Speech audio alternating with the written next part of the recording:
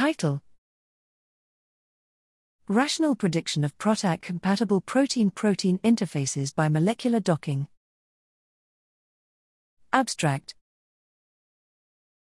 Proteolysis targeting chimeras, PROTACs, are ligands that can mediate interaction between a protein target and a E3 ligase, forming a ternary complex bound to the ubiquitination machinery, leading to target degradation.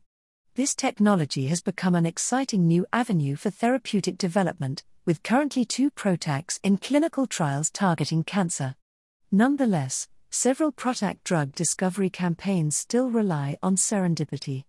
Here, we describe a general and efficient protocol which combines restraint-based light dock, energy-based rescoring and minimal solvent-accessible surface distance filtering to produce PROTAC-compatible PPIs.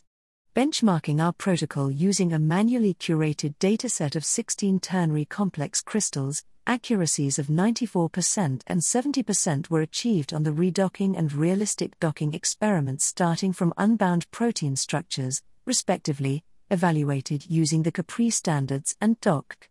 Our protocol is both accurate and computationally efficient, with potential to accelerate PROTAC drug design campaigns, particularly when the ternary complex or PROTAC are unknown.